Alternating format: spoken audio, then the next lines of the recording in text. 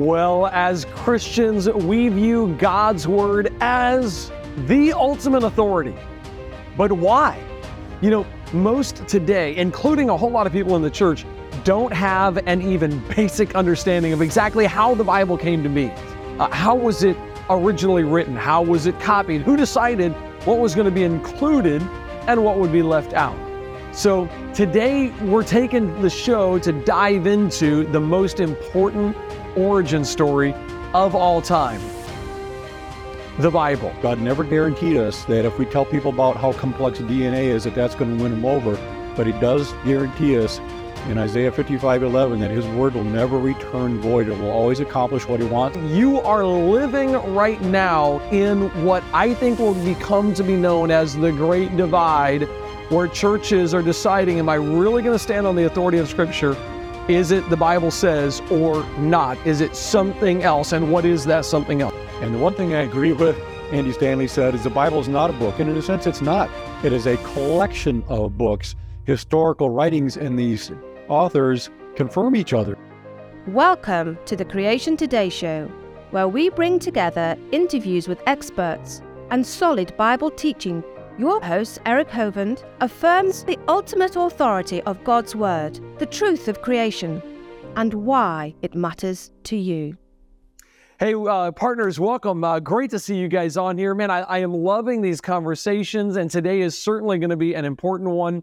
I want to take just a second, partners. I want to just take a second and update you, as well as, hey, if you're not joining me live and you're a partner that watches this show, and you can't join us at noon on Wednesdays, let me give you guys a quick update about something that I looked up a stat and I was like, that just kind of blows my mind. Okay, I'm blown away by what we are accomplishing together. Did you know that in the last 30 days, just in the last 30 days, we, Creation Today and the partners, have taken the truths of God's Word and reached people with the truth of God's Word in the following countries: United States, Canada, United Kingdom, Australia, India, South Africa, Philippines, Germany, Indonesia. This is in the last 30 days. Nigeria, Malaysia, Brazil, Mexico, New Zealand, Netherlands, Sweden, Pakistan, Saudi Arabia, Ireland, Argentina, Italy, United Arab Emirates, France, Spain, Poland, Thailand, Bangladesh, Chile, Vietnam, Denmark, Egypt, Greece, Norway, Kenya, Russia, Singapore, Israel, Trinidad and Tobago, Finland, Nepal, Morocco, Iceland, Sri Lanka, Romania, Serbia, Iraq, Turkey, Uzbekistan, Belgium, and Switzerland. Oh my goodness, guys, I am so thankful for what we are getting to accomplish together. I don't know, it's amazing to me to see what a group of people can do when they come together and focus their resources on sharing the gospel with the world. Thank you. Thank you for partnering with us to take the gospel to so many people. If you're joining me from Facebook or YouTube or listening to the podcast or watching our television show, thank you guys for peeking into our little community. We're just a group of people being discipled through weekly conversations that grow our faith and encourage us to share the truth of God's Word with the entire world. Currently, 30% of Creation Today's outreach efforts are funded by our partners. And I would love for that percentage, by the way, to be 100%. So if you want to lay up treasures in heaven with us, come on over to creationtoday.org and start your partnership right now. Hey, if you're new to the Bible or old to the Bible, I'm curious, how much do you know about the Bible's origins? Where did it come from? Why do we call it our foundation, our ultimate authority? Well, my guest today is no stranger to the Creation Today show. He runs the Starting Point Project, which happens to be a really, really good name for today's conversation. And as we talk about Christians and their starting points, I can think of nobody else than Jay Seegert to have this conversation with. You can find all of his amazing resources at his website, thestartingpointproject.com. Ladies and gentlemen, please help me welcome my friend and yours, Mr. Jay Seegert. Jay, welcome to the Creation Today show, buddy. It is an honor to be on the program with you, Eric. You are amazing, and I always get fired up by just seeing your energy. So I'm really looking forward to this presentation. It's going to be a great time. Well, I get fired up by your ability to present. Every time I'm sitting in one of your presentations, actually, you probably know, what do I ask you at the end? I'm like, dude, can I have your PowerPoints? Can I have those slides? You do such a good job of saying, here's the information, let me organize it, and then let me create a powerful way to present it and an effective way and a fun way. And I'm always blown away. You do such a good job with your presentations and covering subject matter so clearly. It's encouraging and challenging to me because I wish I was that good. So that's my little plug for Jay Seegert. The Starting Point Project, guys. You got to visit The Starting Point Project. Subscribe. He'll tell you. Actually, can you take a second and just tell him about The Starting Point Project? Sure. Startingpointproject.com. We got about up to maybe 34 free videos you can watch. We've got podcasts that we started doing maybe 11, 12 weeks ago through Apple Podcasts and Spotify and things like that.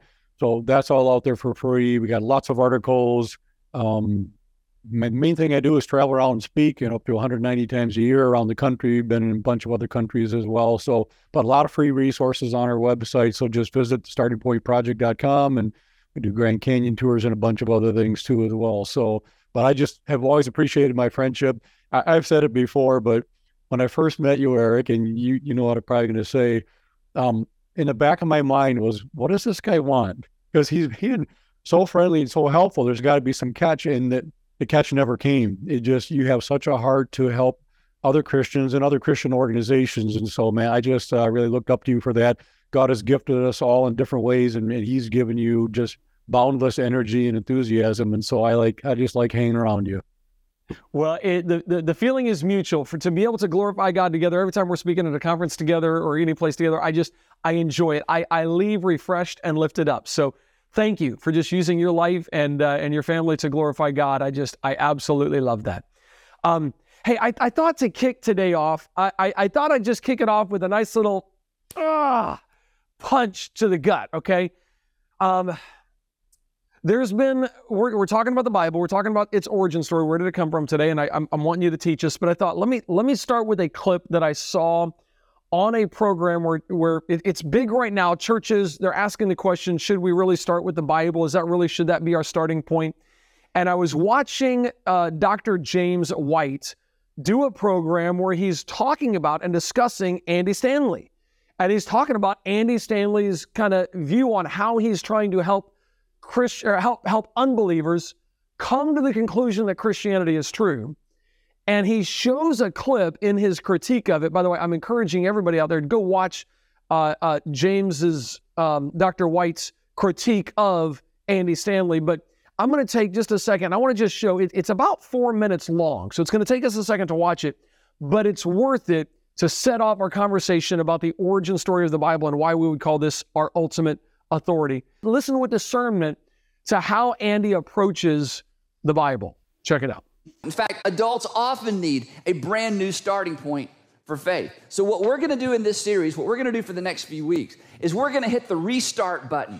We're going to hit the restart button and ask the question, what if we didn't know anything? Where would we start?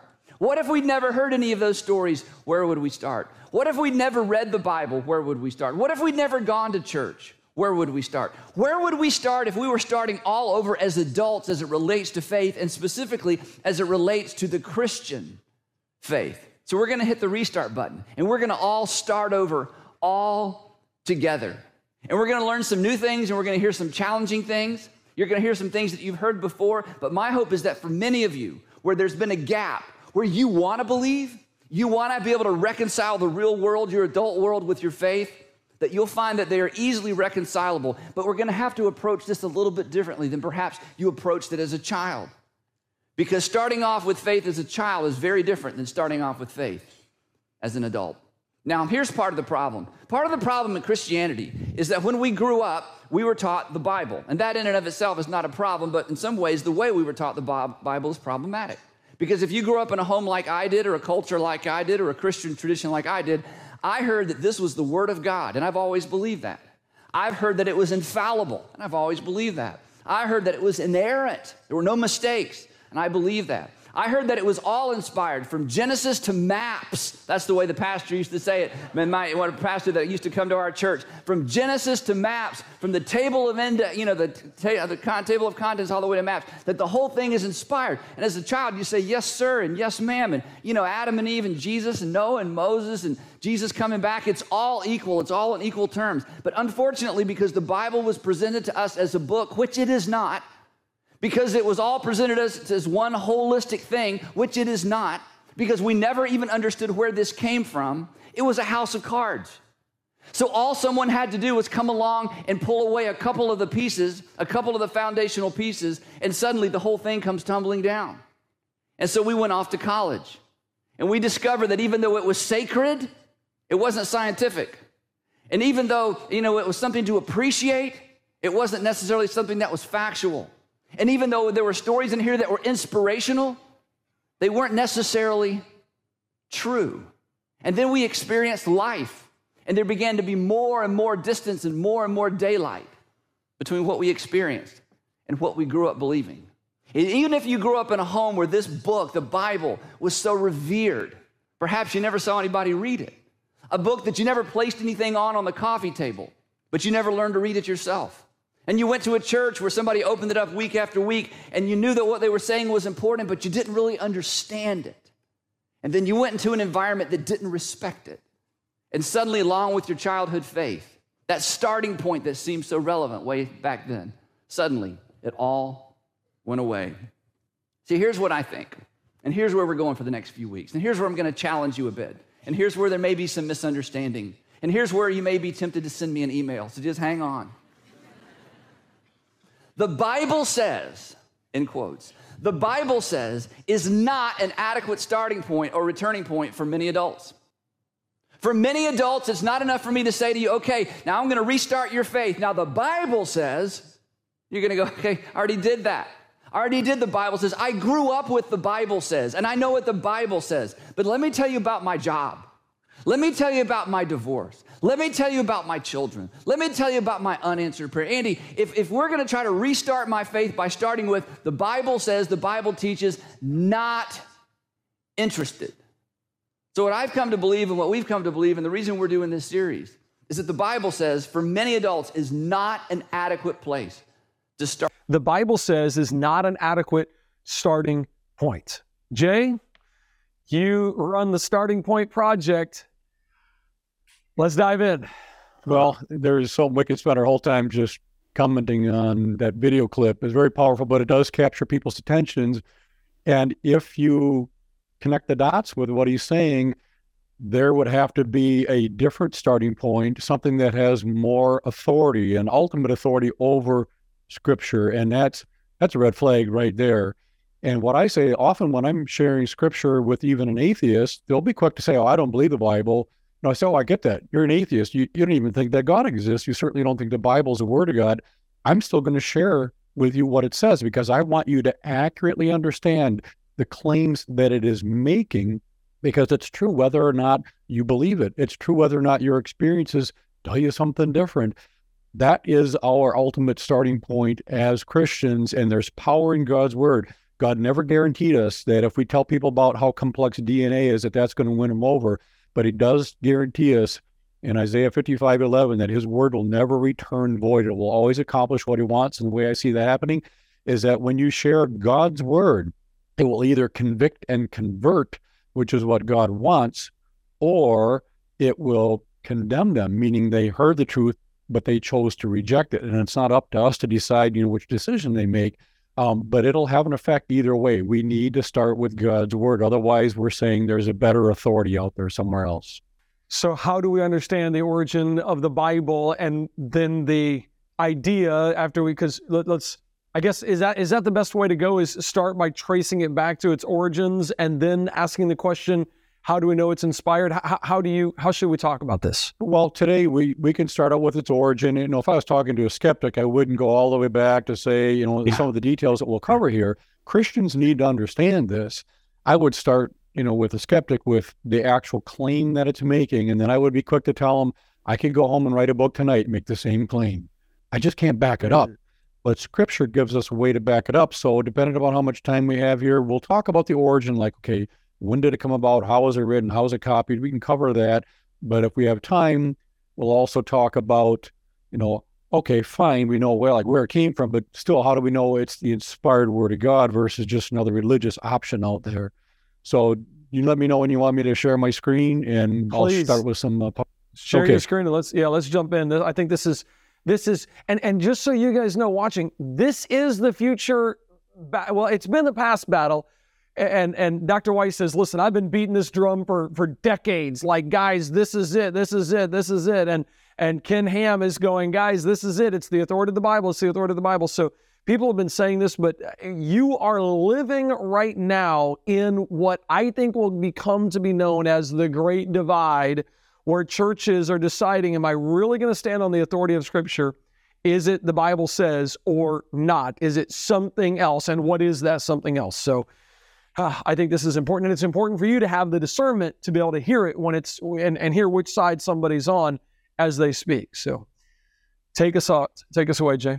This should be helpful for Christians, again, just background, because these are basic questions. If I was an atheist, I'd be saying, prove to me God exists and prove to me that the Bible's the inspired Word of God. Most Christians can't address that question well at all. So we're going to start out with where did the Bible come from, and then as we have time, we'll talk about how do we know it's the inspired Word of God. So the origin of the Bible, to begin with, we'll start right off. Again, I'm going to try to cover two. We'll see how far we get. We'll talk about its origin, but then a little bit about the inspiration. On our website, we've converted everything to streaming videos. So we have a 5-part series on the inspiration of the Bible. First part is what you're going to see here, the origin of the Bible.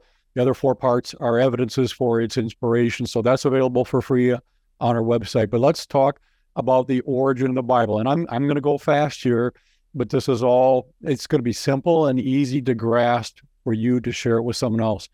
And because of my background, I got degrees in physics and engineering and did computer programming for like 12 years. I think very logically and kind of have to. So as I was thinking about witnessing to skeptics, I came up with this. When you're talking to them about God, there are 3 options. First option is that, yeah, God created everything, including us, but he has no standards. He doesn't really care about anything. So we can be kind to each other or we can kill each other. It doesn't matter to him.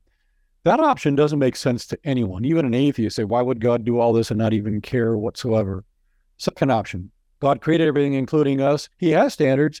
He just never bothered to tell us what they are.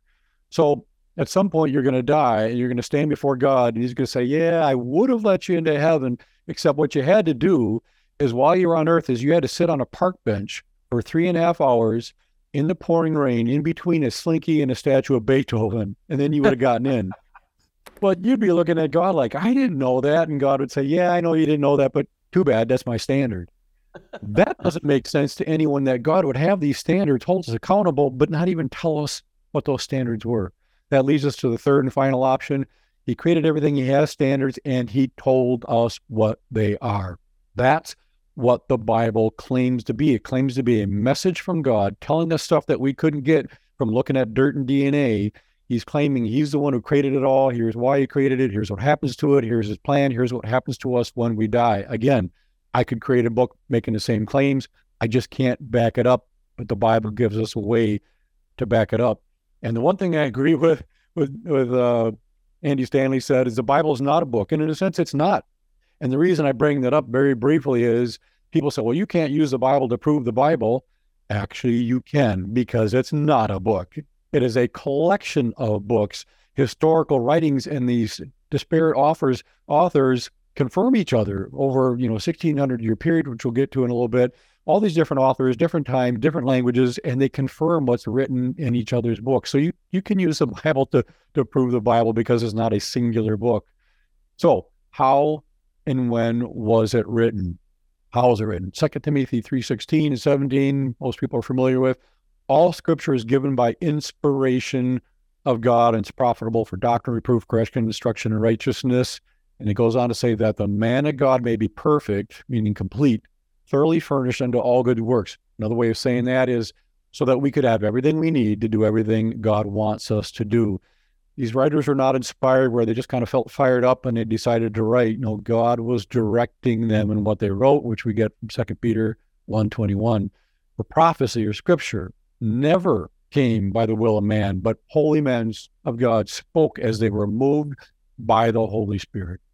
God's Spirit is directing them in everything they wrote. He allowed their writing styles to come out. You can kind of tell their styles, but he ensured that everything that was written was what he intended to be written.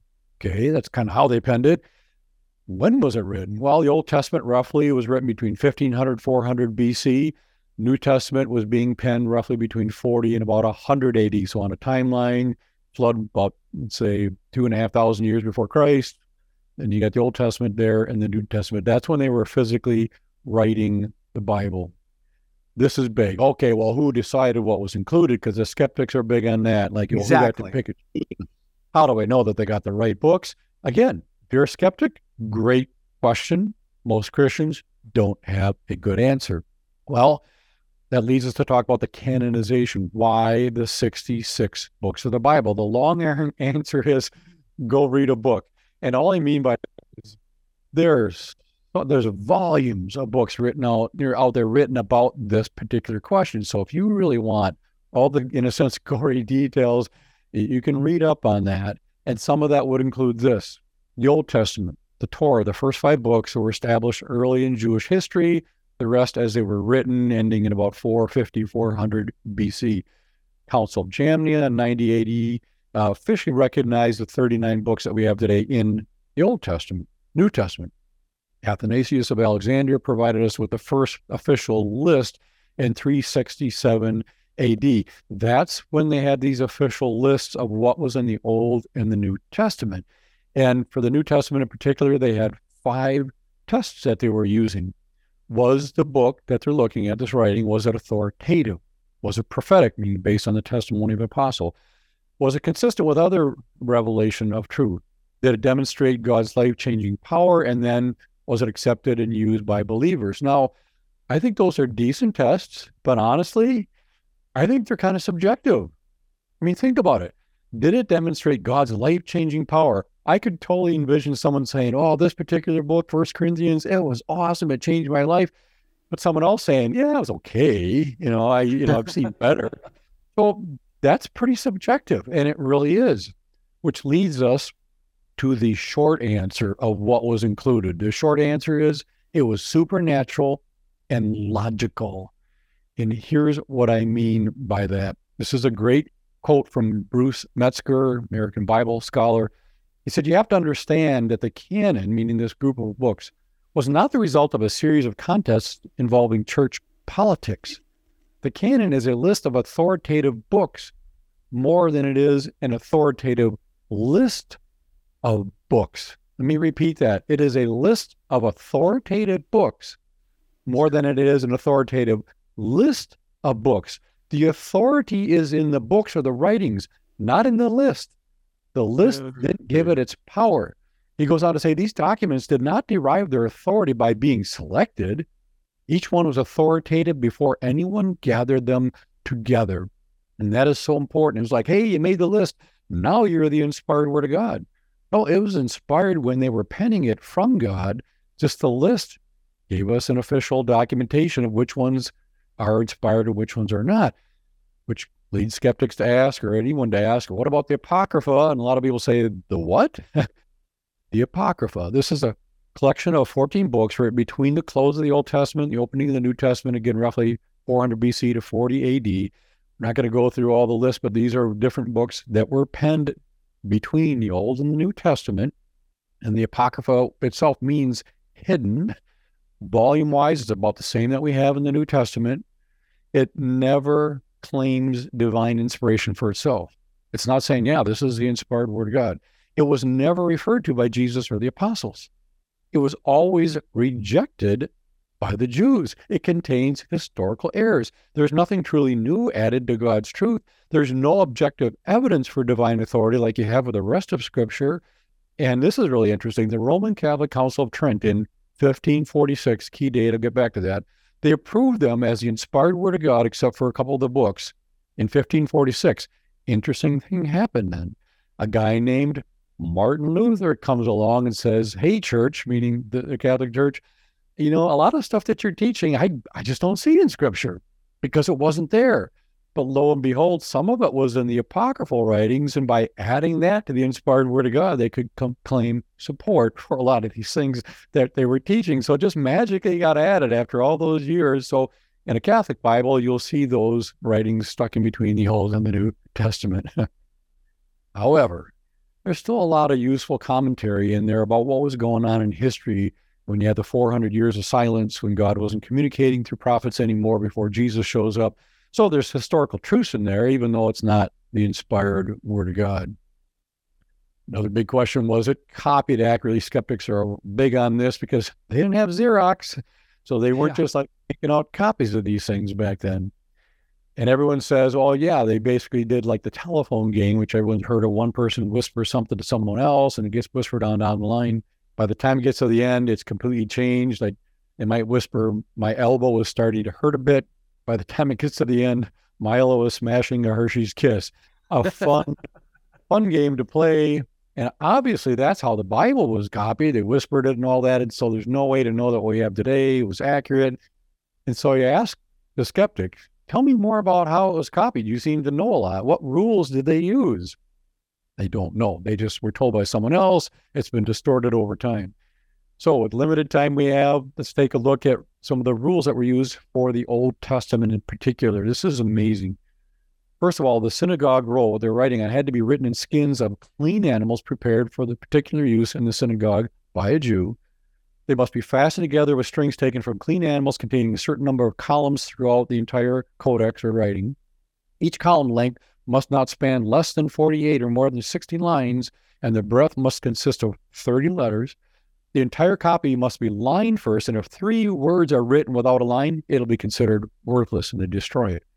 The ink should be black, not any other color. It has to be prepared according to a specific recipe.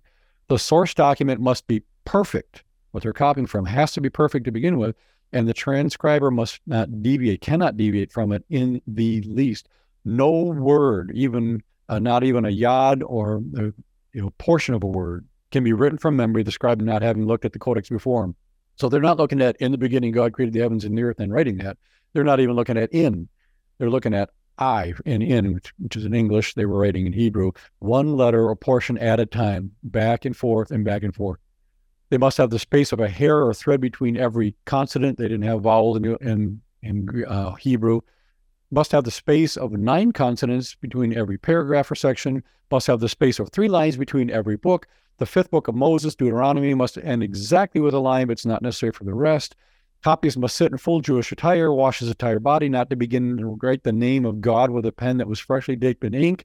Why? Because when you dip a pen, you touch it, it's going to blotch a little bit. They revered God's name so much, you don't do that with a freshly dipped pen, and this is cool. If they are addressed by a king while writing the name of God, the scribe must not pay any attention to him. That is a death sentence. You're writing something, the king approaches you, and you say, hold on a second, you're dead. They revered God's name so much, they'll look at him when they're done writing God's name. Those are just a few of the laws, and then the Masoretic copyists had additional laws. They numbered verses, words, and letters of every book, calculated the middle word, middle letter of each, carried out additional numerical calculations and cross-checks, like taking the original perfect copy, counting up all the letters. That better read the same with their copy. Counting all the words, better read the same. The middle word, the middle letter of the middle word. Hebrew letters had numeric values to them. They didn't use numbers. Each letter had a value. They would add up all the numbers to all the original Hebrew letters, come up with some massive number, and that better be the exact same number of the copy. So they had all these cross-checks. I actually had 3 interviews with the CIA to work in their cryptographic analysis division. Creepy story for some other time. But with coding and decoding messages, you can put all these things in there to verify that the message you're getting is accurate and legitimate. And lastly, modern scribes, they have to know over 4,000 Judaic laws before they're starting to write the Torah scroll. This is how seriously they take copying this stuff. So I don't know if we need to take a break. We got a few other things. We do. But I guarantee the average kid out there who read online or heard in a YouTube video or watched a TikTok video and was like, oh yeah, they just pass that information down from one to another. They have no idea what actually went into the copying and I'll call it the preservation of the texts of Scripture. Had no idea. Social media. I wish you guys could join me for the next half of this conversation. Actually, you can. All you got to do is come on over to creationtoday.org. So please come over to creationtoday.org and join me for the next half of this conversation as we go even deeper into this, because I want to keep talking about the origin, and then how do we know it's inspired? What are the tests? What are the internal tests that we can do on this document, on these documents, to find out if it's inspired by God? So hate to cut you off. Next week, I'm looking forward to a great conversation with you. Why are many churches not just accepting, but affirming the LGBT community and lifestyle? I want to have that conversation next week. It's June. It's Pride Month here in the United States. And this is becoming more and more of an issue. And I've got some thoughts on it that I think will be very, very helpful to you. Join me next week at noon as we talk about that. Why are many churches affirming LGBTQAI++? We'll talk about that next week. Thanks for hanging out with me. If you want to watch the rest of the show, come on over to creationtoday.org.